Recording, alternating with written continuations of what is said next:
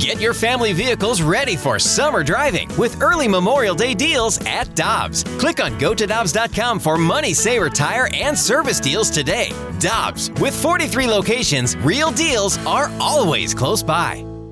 Time now for the balloon party on the Tim McKernan podcast. Presented by Dobbs Tire and Auto Centers on 101 ESPN.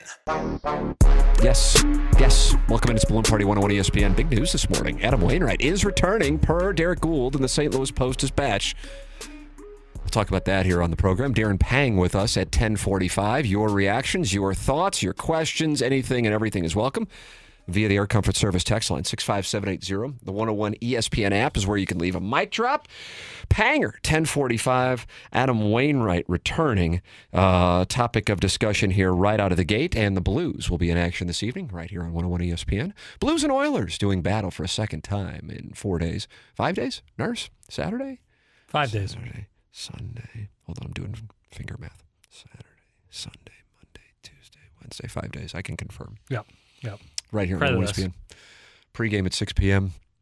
And looking forward to seeing how these two teams do battle again tonight. You can listen to it right here on 101 ESPN. So Adam Wainwright is officially coming back for the 2023 season per Derek Gould of the St. Louis Post-Dispatch. The Cardinals have a press conference at 11:30. Now, that was sent out yesterday. Do you get those emails, Jackson? No. You're on the outside looking in. Mm-hmm. And John Mozeliak will be speaking with the media. And I just thought it was kind of an end-of-the-season deal. Right. Maybe it was tied into the Wainwright news. I don't know. But he will be talking, and I would imagine he'll be talking about a wide variety of topics while he speaks with the media. That's coming up at 11:30. So Adam Wainwright, my read was he was going to come back. Agreed. Now it is confirmed. Here is what Derek Gould of the St. Louis Post-Dispatch had to say. Adam Wainwright, a fixture of the Cardinals rotation for 15 consecutive winning season and guiding presence for a generation of young starters, will return to the Cardinals for the 2023 season, a source told the Post-Dispatch. Wainwright will be returning for his 18th season with the Cardinals. He'll have a chance to pursue a 200th career win and look to tie the all-time record for second most wins as a Cardinal pitcher at 210.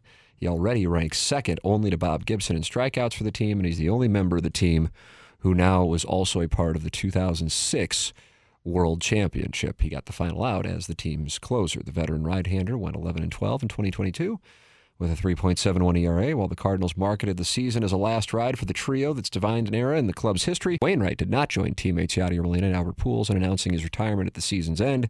He wanted to meet with family before deciding, and he wanted to explore a return with the team for 2023. So terms at this moment have not been announced, but he did get $18 million for the 2022 season. 2021 season was an incentive-based contract with an $8 million base. Went up to $18 million last year. So we'll see what those numbers look like for Wainwright for 2023. Jackson, your first reaction. Go. Awesome to have, a guy who, since I started watching baseball, 2006 was basically the first year I can remember watching baseball, having the guy come back for another year and hopefully can still be effective is great because the rotation, honestly needs some help there. And I think if he can be what he was for 2021 and most of 2022, he's a great guy to have on the team, on top of his leadership skills and how he commands the clubhouse. So that's great. I'm just curious to see what they will be paying him in the upcoming season. So the rotation as of right now, at least on paper, doesn't mean all these players will be with the Cardinals when they arrive in Jupiter, Florida, or when the season starts. The rotation has Miles Michaelis, Steven Matz, Dakota Hudson, Jordan Montgomery, and Jack Flaherty. Quintana is a free agent. Montgomery is arbitration eligible, as is Flaherty, as is Hudson. So at this point, if you do indeed keep the arbitration-eligible pitchers, and I wouldn't imagine you're going to see Michaelis go anywhere, Steven Matz, I was reading something from Joel Sherman yesterday, not to say that he was reporting this, he was theorizing that the Cardinals have a need for a catcher. The Mets have a surplus of catchers, including a prospect. And he was talking about the possibility of McKernan coming to the Cardinals. I don't know if the Cardinals would be interested in him in exchange for sending Matz back to the Mets. But Steve Cohen of the Mets was not a big fan of the way Matz left. He thought they signed him. Yeah, there to was a bigger deal than what I think the Cardinals did, if I'm not mistaken. Oh yeah, there was like they were trading barbs back and forth. Yeah, so I'd be curious. So that was Joel Sherman. I was reading that in the New York Post yesterday afternoon. Either way, point being, that's 6 starters. Yeah. If you're going to just... if indeed all return. Right. Again, Michaelis, Matz, Hudson, Montgomery, Flaherty, 5, Wainwright, 6. Yeah. And that's, of course, when Dan McLaughlin was with us on the show last Thursday, and it's not like, nor would Dan purport to be in the know, but he was theorizing that it may be difficult for the Cardinals to tend to the outfield or shortstop and catcher with an acquisition. And then also bring back Quintana, who is a free agent. Yeah. Yeah, if you're thinking like odd men out in that, Quintana and then Hudson possibly as well, you never know what's going to happen with that. So Wainwright, yeah. I mean, it's better to have, one too many starting pitchers than not enough when injuries start happening. Your reaction, Adam Wainwright, coming back for another year. 65780, Air Comfort Service text line. And the reaction is this. First text, I'm just reading in order, Jackson. Great depth of mediocrity. I'll vomit if we get McKernan. He's horrible. Would be happy to ditch that Matz contract, though. Hopefully, it's all we hear. That's from the 314. Flaherty and a bunch of number 4 starters. Yuck. Let's see. Over under, he wins 12 games. That is from the 314. With Waino back, I would assume that Quintana is gone. That is also, that's from the 319. Nice. Let's see. So happy Waino is returning, if for nothing else but the veteran presence. I'm so excited. That's from Shelley, and she is in O'Fallon, Missouri. Yeah, and I agree with Shelley, but then the natural follow-up is how much does that veteran experience cost? That's what you got to factor in. And then as far as Flaherty number 4 starters, I mean, Miles Michaelis was outside of like one game in Colorado was rock solid last season. Yeah, I don't share that opinion. I will say this. In order to go deep in the postseason, it does seem that the Cardinals are lacking 2 key components. Number 1, a longer lineup, and by that meaning more than just 2 guys in the core. And then secondarily, it does seem that usually these teams have some quote-unquote killers at the top of the rotation. Mm-hmm. The Phillies certainly do. Yeah.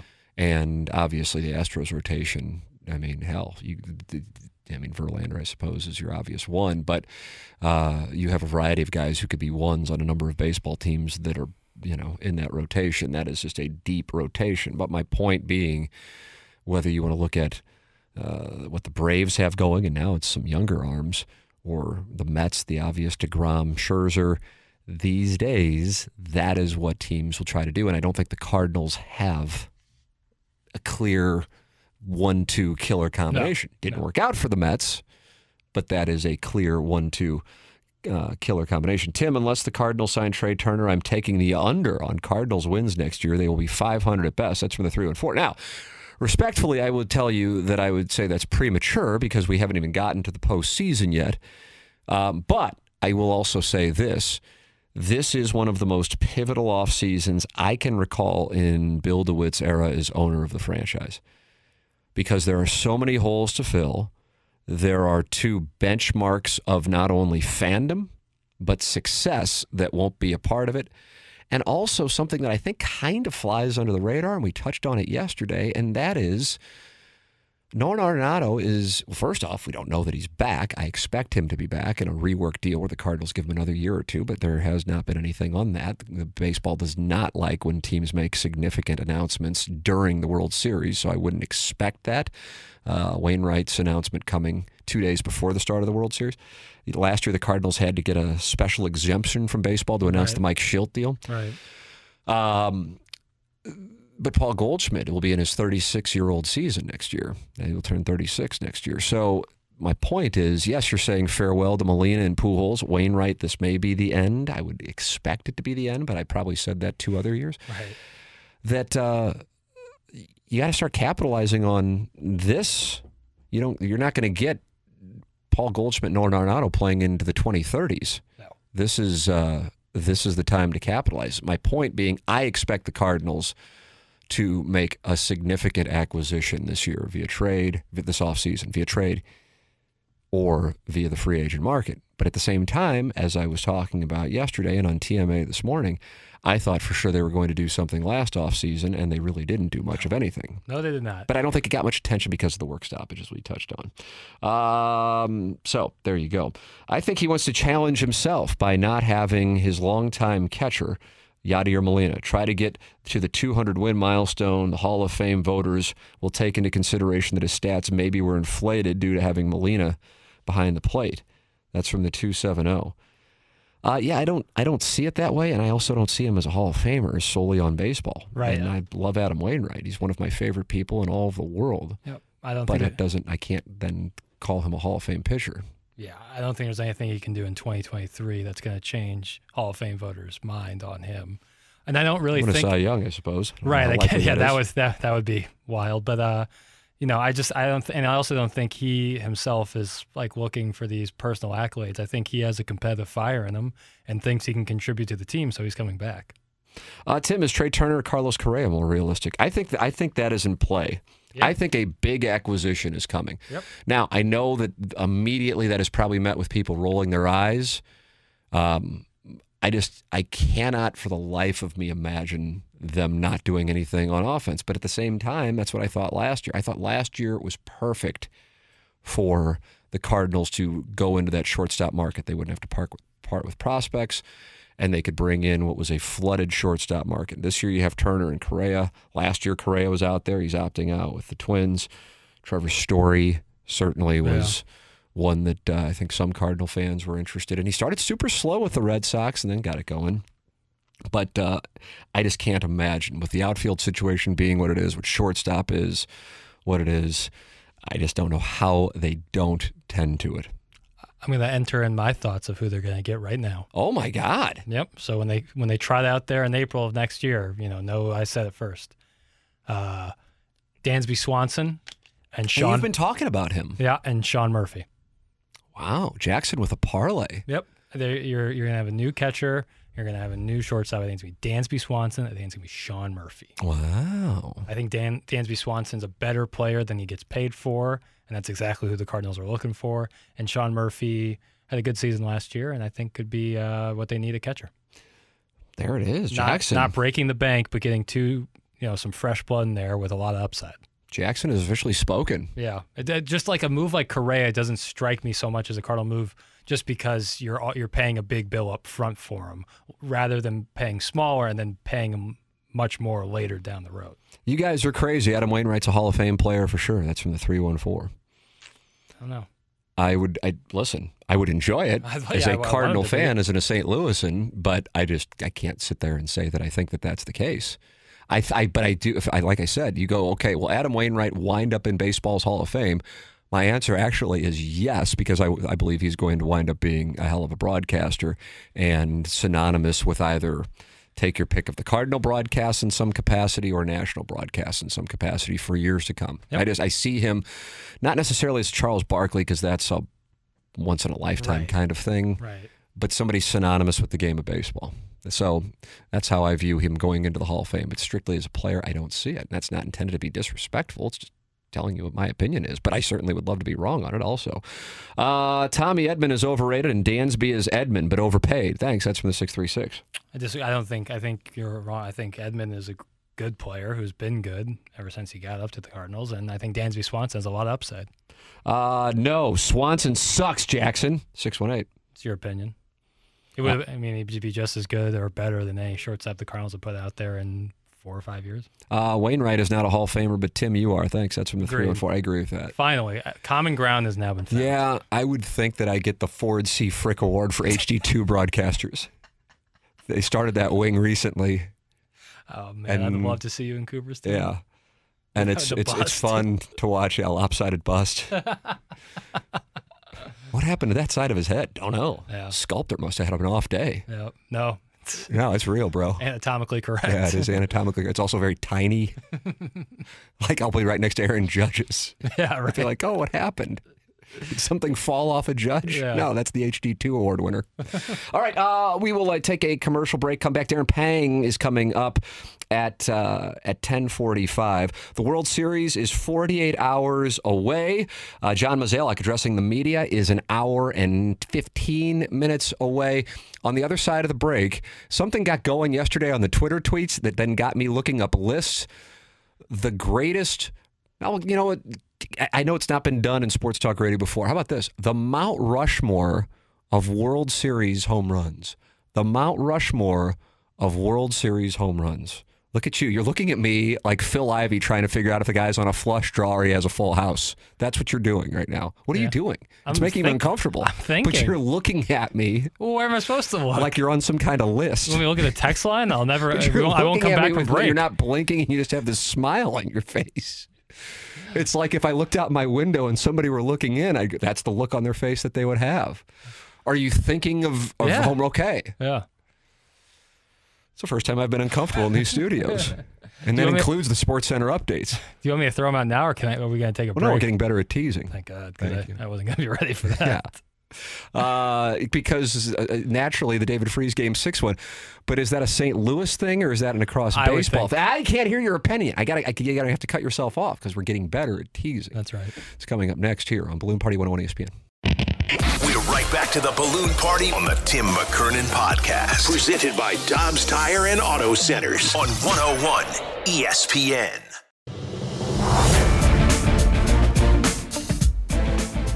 Jackson's bouncing around, but he's feeling it today. I mean, do I go to your Mount Rushmore first? Hashtag Mount Rushmore Sports Talk Radio. Yeah, but it could go poorly here. That's why we'll go to you first. Darren Pang's going to join us at 10:45 in the first segment of Balloon Party here on 101 ESPN. We talked about Adam Wainwright returning for 2023. John Mozeliak addressing the media coming up at 11:30. Derek Gould with that report. You can read more on stltoday.com. Yeah, I saw this going around. I saw David Freese trending on the Twitter tweets yesterday, and I go, I hope everything's all right with Freese. And people were just talking about the best home runs in World Series histories. So we were discussing with the great Mike Ryder, executive producer of 101 ESPN, are we talking walk-offs? Are we talking home runs? And we can talk walk-offs, but what I charged you with, sir, is the hashtag Mount Rushmore of World Series home runs. All right. You ready for this? I am, but by saying you ready for this, that's buying time. It's right. 100% tight read. So all but one of these occurred before I was born. Wow. Yeah. So my first one, my George Washington, is, of course, David Freese. I mean, I'm biased or not, I think a lot of baseball fans, maybe the recency bias helps that, but would say that is one of, and it's, it encompasses the entire game leading up to that point. It wasn't just like it was a nothing game that Freese had a home run, extra innings. It was an unbelievable game, capped off by David Freese hitting one to dead center, the local kid. You couldn't write a better script for it. So I'll put that one there. Next, I'm going to go Joe Carter walking it off. I think that's about as cool as it gets to walk off home run, a World Series victory. So I'll put Joe Carter in there. Okay. I'm going to put 19 and 32, Babe Ruth calling his shot. And that answer strikes me as one that was looked up during the commercial break. Yeah. Okay. But Is it uncomfortable that I own your soul? No, because I was looking it up to know what year it was. I knew he called his shot in the World Series. I just wanted to know the year. Because if I said 1 year off, the whole text line would explode. So Don't let the text line own your soul as well. Only let your soul have one owner. I'm a sole proprietorship. You're a sole owner of my soul. Cut that off. Thank you. And then finally, Gibson. Okay. For Gibson. You kind of said that like you're not happy about it. I mean, it's a great moment. It is, but it's the Dodgers. Oh, I didn't know you were anti-Dodger. I am. Oh, is that right? Yeah, I don't like the Dodgers at all. Huh. I think that one I happen to be watching live. Mm-hmm. You know what other great sports event took place that day? Probably not. 85. 88. No, 88. 85 today. It will be 37 years, if I'm not mistaken, since the Don Dinkinger call. 88. That means that was the Cardinals and Royals in 85. 88, so I have to go to October of 88. If you get this, I will doff my cap. I mean, it's relatively speaking obscure. It's probably football, something in football. Yeah, I mean, if it involved the NHL, I would know better. Yeah, good point. I don't know.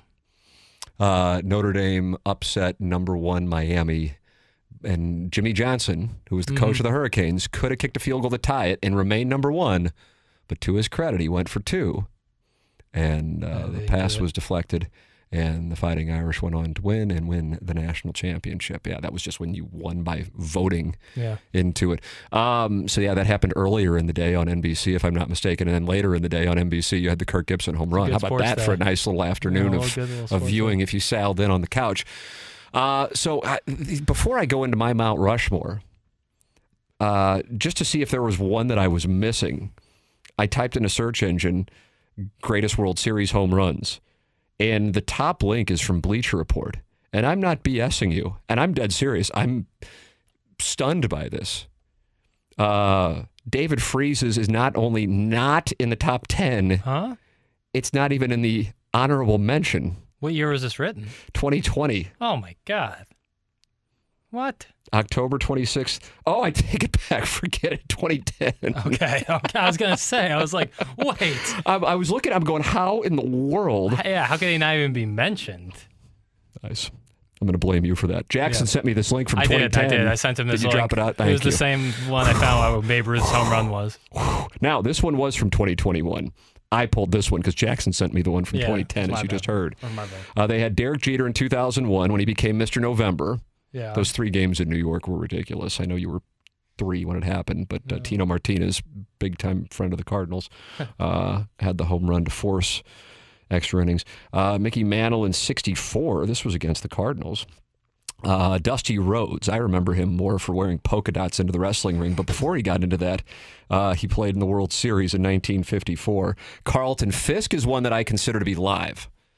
Do you know the Carlton Fisk home run? Yeah, because it was mentioned in Good Will Hunting. Yeah. That's the only reason you're aware of it. Yeah. I remember from This Week in Baseball, which was a great show. I had Baseball Bunch growing up with Johnny Bench and Tommy Lasorda dressed up as like a wizard. He's dead serious. Looking back on it, it's amazing. And it was the Baseball Bunch. And I think they wore powder blue uniforms. And then This Week in Baseball. And they would always show Fisk waving the ball, trying to stay keep it fair. Yeah, had to see about a girl. David Freese, though, is 6th on this list. That doesn't make much sense to me.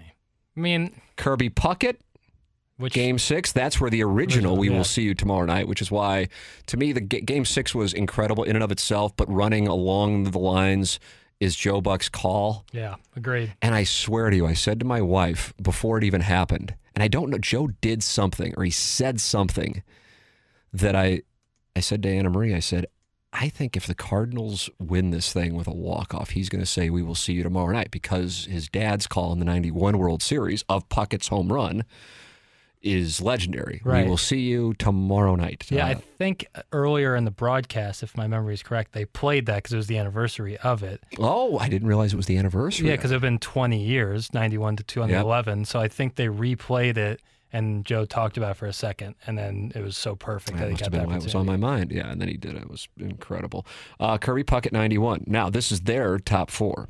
Babe Ruth, 1932. Must have been listening. Kirk Gibson, 1988. Joe Carter, 1993. And number 1, Bill Mazeroski, 1960. To date, this remains the only walk-off home run in Game 7 of the World Series, which means it is to be at the top of the list of the greatest World Series home runs. Yeah. The funny thing about this series is that the Yankees were winning in blowouts while the Pirates were eking out close wins. The Yankees outscored them 55-27 in the series, but the Pirates found some magic in Game 7, scoring 5 runs in the bottom of the 8th inning to take the lead, only to see the Yankees score 2 runs in the top of the 9th to tie the game. And that set up Mazeroski, who was more known for his defense, to win the game and become a legendary figure in Pittsburgh for the rest of his life. My guess is, reading about that game, I'm certainly familiar with it. Bill Mazeroski's Hall of Fame speech is one of my favorites. It's also incredibly strange because he can't talk. He just starts weeping when he gets up there to talk. Mm-hmm. And he just apologizes and sits down. He was so overcome with emotion that he couldn't talk. And I don't know if he regrets it or if he appreciates that people now view it. It's kind of like the end of The Sopranos. At first it was criticized, but now it's appreciated by some. That if that World Series home run would happen in 2020 or 2010, I think we'd have a greater appreciation for it. Especially that game. I mean, that's a Game 7 of the World Series. It involves the Yankees. And the Pirates were down, and they score 5 runs to take a 1-run lead. Then the Yankees kind of do the Josh Hamilton thing, and then they respond in the next top half of the inning, and then Mazeroski responds. It sounds like they had a Game 6, except it was Game 7 back in 1960. So in fairness on my observation, I can't – it certainly sounds like that's worthy. Mm-hmm. Oh, yeah. But I'm going to go with the things that I can recall. For me, the David Freese one is number one. Yeah. And I recognize that certainly an outsider might go, well, that's St. Louis bias. But yes, you incorporate what took place in that game, that Freese had went on absolute terror, starting in the NLDS in Game 4, if I'm not mistaken, against the Phillies, and carried it on to be NLCS MVP and World Series MVP. And more significant to me than the home run was the triple off Feliz in the ninth inning down in the last strike. Then the Cardinals responding after Hamilton's home run. And then on top of it, Freese should have walked on 4 pitches, but it was a bad call. We talked about it on the podcast with Pat Maroon that will never, ever see the light of day for some reason. He's like, yeah, that was a ball, but he called it a strike. And then it changes his life. Yeah, because I think it was a 3-1 pitch that he hit for a home run. He did, yep. He's sitting on a 3-1 pitch. Oh, and the look on the face of the reliever for the Rangers walking off. And they catch him right as he's like having his moment of reality, exhaling. And it hits him that this is going to be with him the rest of his life. Yeah. And Joe's a big reason that home run is 100%. So great. You're exactly right. The call. You hear the call, but then all you hear is the crowd noise after. It's the perfect letting it breathe moment. God, it was unbelievable. Yeah. It was absolutely unbelievable. I'm going to put Gibson number 2. Okay. Watching that live and the buildup surrounding Kirk Gibson and whether or not he would even hit. On top of it, the fact that the A's in 1988 and 89 and 90, and they only won one World Series with that team, which I think has to be considered one of the bigger misses in relatively recent baseball history, that team only won World Series. And the fact that he battled in that bat like Freese did against Feliz, and then Eckersley goes with the off-speed pitch, which is probably the only thing he had a chance of hitting. Right. And you see the lights of the cars in Dodger Stadium. Yeah, it is really cool. Turning red because people are like, oh, my God, we left. That will be number 2. Joe Carter won a World Series in 1993. Now, it wasn't a Game 7, but he won a World Series. It sounds like if the Mazeroski one was in 93 and the Carter one was in 60, it would have been flip-flopped. But for me, I will, because I've witnessed it, that is there. The Kirby Puckett one doesn't strike me as big of a deal as maybe it should. And I don't know why that is. And I was watching that game live when Puckett hit that home run. And I guess it was because I didn't feel like they were like on their deathbed.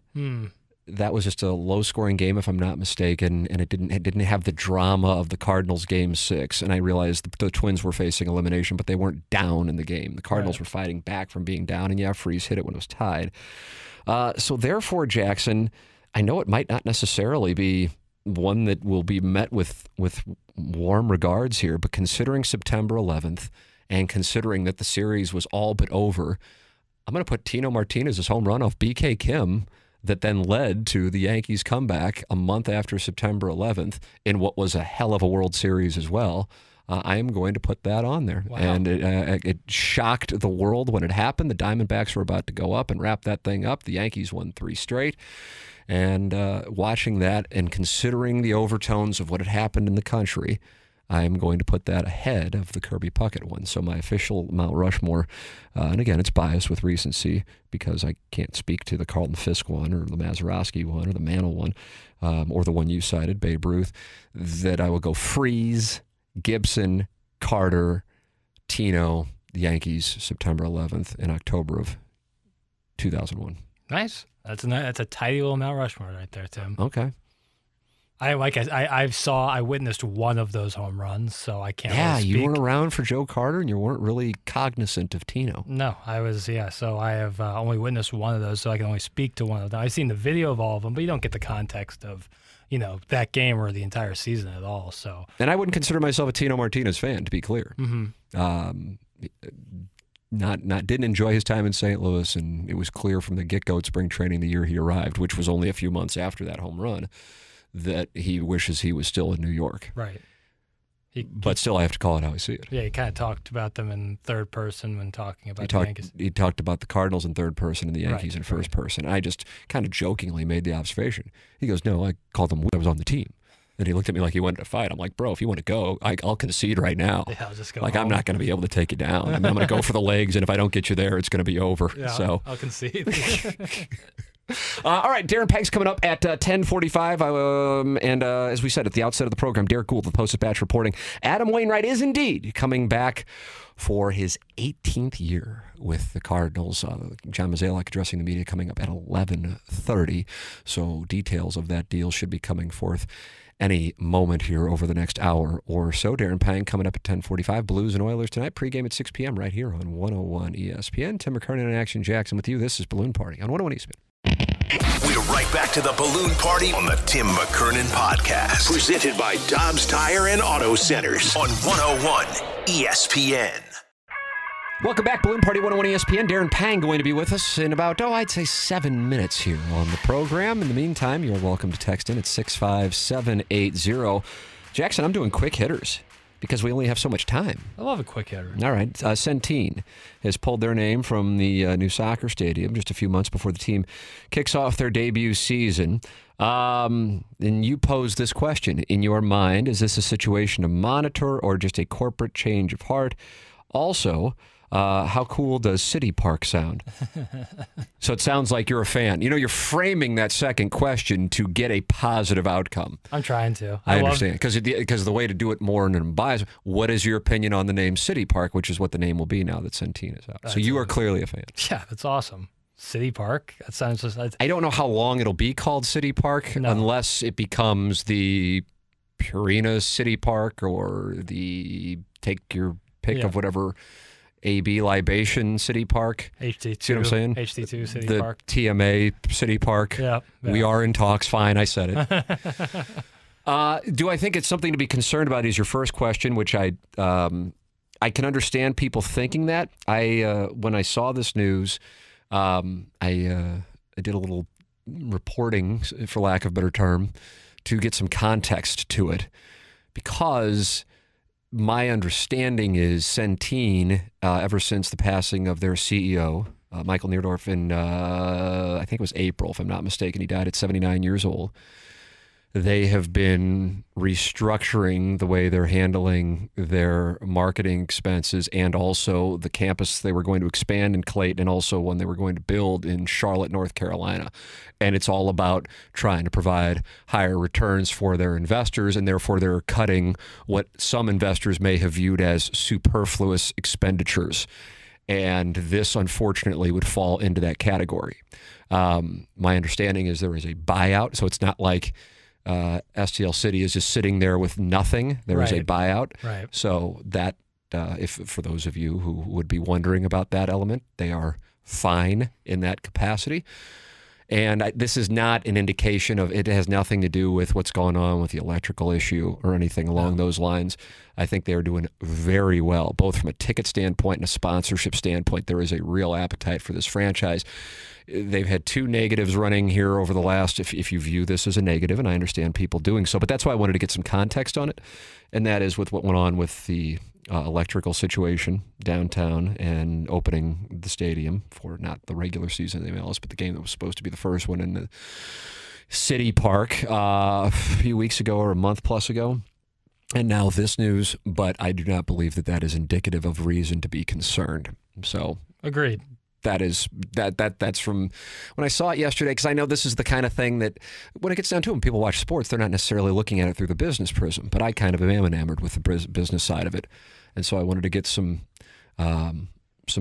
context to, because what can happen, and I understand this is a lifelong St. Louis, and on top of it grew up in the actual city of St. Louis and then lived on Washington Avenue.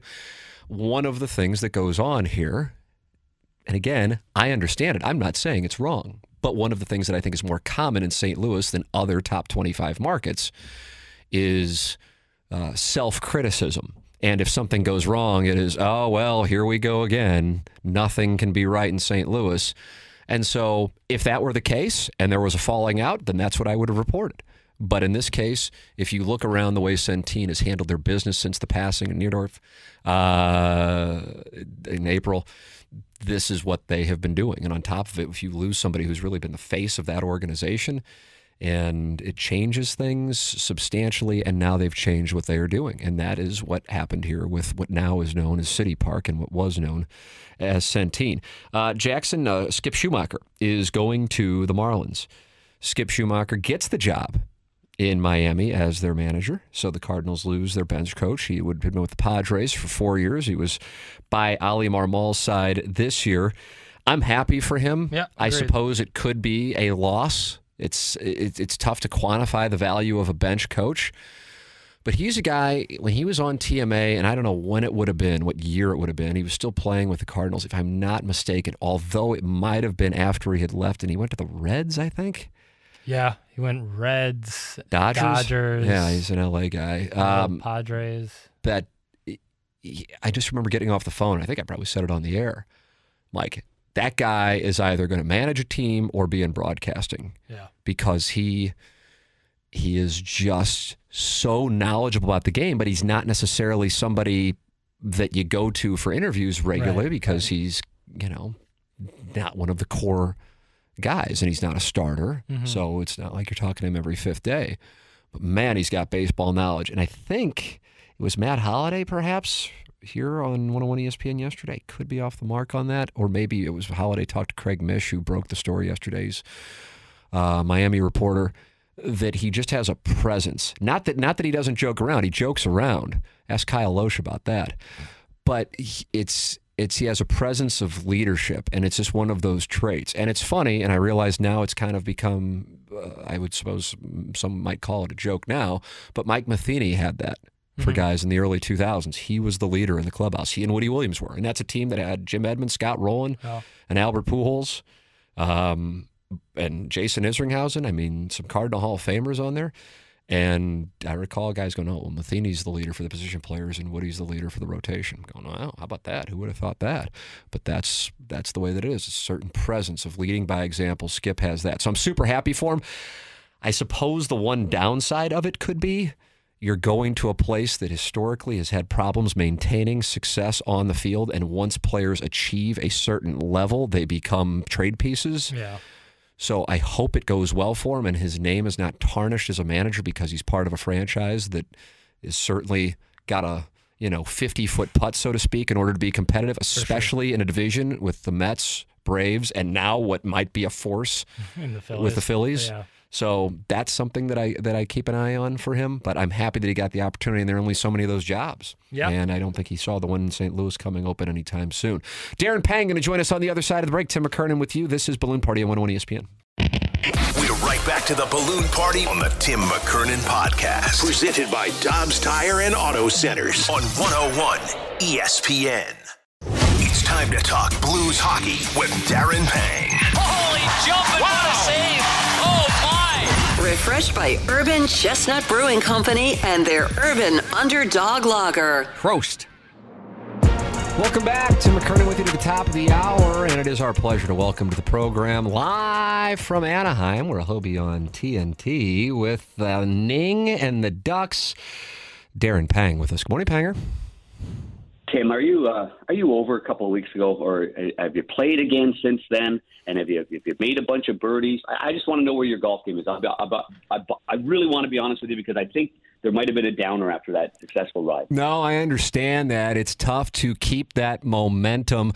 I would imagine you were probably going, yeah, maybe it was like the Blues on Saturday, and then inevitably there was going to be a drop-off on Monday night with the Jets, and maybe you saw a parallel with my game and the Blues game. But I'm out there getting work in constantly because you know who's next? You and the guy you're going to see tonight, Patty Maroon. That's who I want next. Oh, that's a good match right there. That is a good match. Patty's got his Stanley Cup local hero pictures all over the locker room there, and the 19th hole at Meadowbrook Country Club. I love Patty. I'll see him this morning. Well, he won't be there for a morning skate. They played last night in L.A. Not that it's a long ride, but I will see him. I'll be between the benches, so I'm sure he'll be chirping. Maybe I'll get him talking about that a little bit. Get him going on that. I'm sure that'd play well. That's the challenge that I'm issuing. We've moved on from Chris Nagel. I went Darren Pang and Pat Maroon. Absolutely. I think that would be a great match, and I'm up for it. Yes, all right. I like. I want to go head-to-head with you, little fella. Yeah, that's what I want. Clip that off. Darren Pang with us here every Wednesday on 101 ESPN. Panger, let's start with the good. I mean, you talked a lot about Thomas Greiss going into the season, and we saw, even though I know it's weird to say great goaltending on a game that's 4-0, but the fact that it was 1-0 into the third period is because his performance on Monday night in Winnipeg, and then also the way Jordan Binnington has started the season. Your thoughts on what we've seen from the Blues netminders? Well, I think they've both been excellent. I mean, you couldn't ask for anything more from Jordan Binnington, and Jordan will get the start tonight against Edmonton. No surprise there.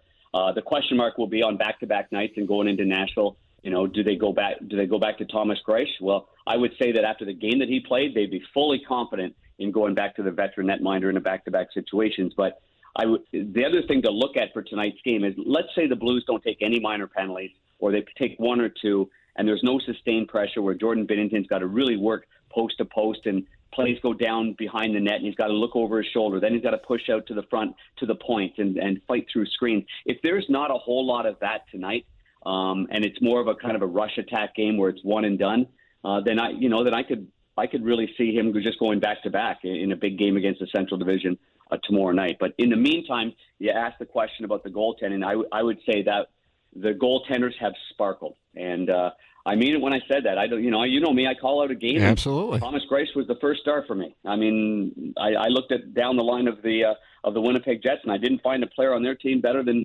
Thomas Greiss, and the players owed him an apology. And I know that they felt awful about it, and they tapped him on the pads. You go to the locker room and you say, "Pick your head up, Thomas. We got your back the next time." And I don't see that happening again, because this is a veteran team that cares about each other, and they would be very disappointed in the way they played in that game in Winnipeg. Staying along the lines of calling it how we see it, it's certainly not making an excuse for it, but the Blues have had certainly a random start to the schedule with a number of games and weird pacing to it. And now, unfortunately, a Buchnevich injury, that didn't necessarily initially seem like a big deal, has him on the IR, and also the Blues were without Saad on Monday as well, and I'm sure that played a role in what we saw from a lack of offensive output. Your thoughts on the Blues offensively and those two injuries, Panger? Yeah, major injuries, and there's a good chance we see. Tyler Pitlick just signed a 1-year deal, and with the injuries that the Blues have, and looking like Logan Brown finished that game strong. I thought there were good moments for Logan, especially in the first period, where that line of neighbors, Brownie and Levo, were really good. But again, who's to say that Tyler Pitlick doesn't get in the lineup for tonight's game? So all in all, I think what we're looking for here is there's been moments of brilliance with Thomas and Tarasenko. A couple of games ago when Shen went on that left side, I thought that was a really good line. That was in Edmonton, where it went Shen, Thomas, Tarasenko, Saad, O'Reilly, and Kyrou. And that was excellent. I mean, I thought that played out very, very well. I didn't think Shen, O'Reilly, and Kyrou found any kind of magic together. So I think the bottom line is O'Reilly and Kyrou have to maybe simplify their game, or they're going to have to maybe play more of a freelance game or maybe less of a freelance game. Sometimes Jordan Kyrou, Timmy, likes to play a freelance game, and sometimes Ryan O'Reilly doesn't know where the heck he's going to go. So maybe I should tighten that up. I mean, one thing that David Prawn did with Ryan O'Reilly is play a predictable game, not a freelance game. And so, a square peg in a round hole, and it just doesn't work. I don't know, but I know that Craig Berube will have some patience with it, and he'll probably give it another go tonight. The Blues and Craig Berube, we were talking about this, with the adjustment that they made to attempt to counter Edmonton's style on Saturday was brilliant, and certainly the goaltending played a role in that. But you get a 1-0 lead on that team, and you're able to hold on to it throughout. That is saying something. Now you get to see him just a few nights later. So how does this work from a coaching standpoint? Is it like seeing a team back-to-back nights, and you go, okay, well, now there's going to be some adjustments? What do you think we will see with the Oilers and Blues being fresh on each other's minds from Saturday? Well, a couple of things. Number one, considering the Blues were on the road, they did a phenomenal job of getting Leddy and Parayko, especially in the second period, on the ice against Kane, McDavid, and Yamamoto. Mm-hmm. So that's one thing in mind. They will be on the ice every time 97 steps out. But, Connor McDavid is phenomenal at reading the play and I always use the second period because you tend to get the long change and you get lost. That's the period to watch for Connor McDavid. It's their best period, the Edmonton Oilers, and he will change on the fly. He will get a fourth liner off the ice, and next thing you know, 97 barreling down on you while you've been on the ice for 50 seconds to a minute and a half. Now, the good news is that Leddy and Parayko can play shifts that are a minute and 40, a minute and 50 seconds, but it's not good in the long run. But so number one, basically on the defensive side of the puck at all times against Draisaitl and McDavid. But the other thing to look at is this game. This is a league about bouncing back, and the Edmonton Oilers, they fully remember what St. Louis did in their building and shut them down. So I would expect a kind of a more of a wounded mentality from Edmonton, and a team that's going to come out here and try to really try to take it to St. Louis for what the Blues did for them in Edmonton. Blues and Oilers tonight. Catch all the action here on 101 ESPN, pregame at 6 p.m. And Panger, obviously you'll be on the call, the Lightning and the Ducks, but I guess now the top of your priority list is to find Patty Maroon and see if you can talk him into to not running scared, because you guys are next. Yeah, that's a good point. Well, you know what? Maybe I'll bring a wedge, or maybe a 60-degree wedge or a putter between the benches and kind of lure him in, almost like catching largemouth bass at my little lake in Michigan. Lure him in. Or I can also maybe get my boys David Wolf over there at Urban Chestnut to send me a half a dozen underdogs and put them on the bench. He'll definitely jump up. Yeah, that's a nice strategy right nice there. Play. I think you figured it out. Panger, always enjoy the conversation. Enjoy the festivities this evening. We'll talk next week. Sounds great, guys. Enjoy the game tonight. Thank you. Thanks, That's Panger. Darren Pang with us here on Balloon Party. Time for us to wrap it up. BK and Ferrario are up next. Who's in? Alex is in. I thought BK was in, but it's not. It's Alex. And who's he with? Do you see anybody back there? Is that Brooke? Brooke, thank you, Mike. Jackson's looking at Zion injury updates in here. Actually, I am. Are you really? He's got a hip contusion. Time for us to shut it down. Alex and Brooke will be in next on BK and Ferrario for Action Jackson. I'm Tim McKernan. This has been Balloon Party on 101 ESPN. You've been listening to the Balloon Party on the Tim McKernan Podcast, presented by Dobbs Tire and Auto Centers on 101 ESPN. Geico asks, how would you love a chance to save some money on insurance? Of course you would. And when it comes to great rates on insurance, Geico can help. Like with insurance for your car, truck, motorcycle, boat, and RV. Even help with homeowners or renters coverage. Plus, add an easy-to-use mobile app, available 24-hour roadside assistance, and more, and Geico is an easy choice. Switch today and see all the ways you could save. It's easy. Simply go to geico.com or contact your local agent today.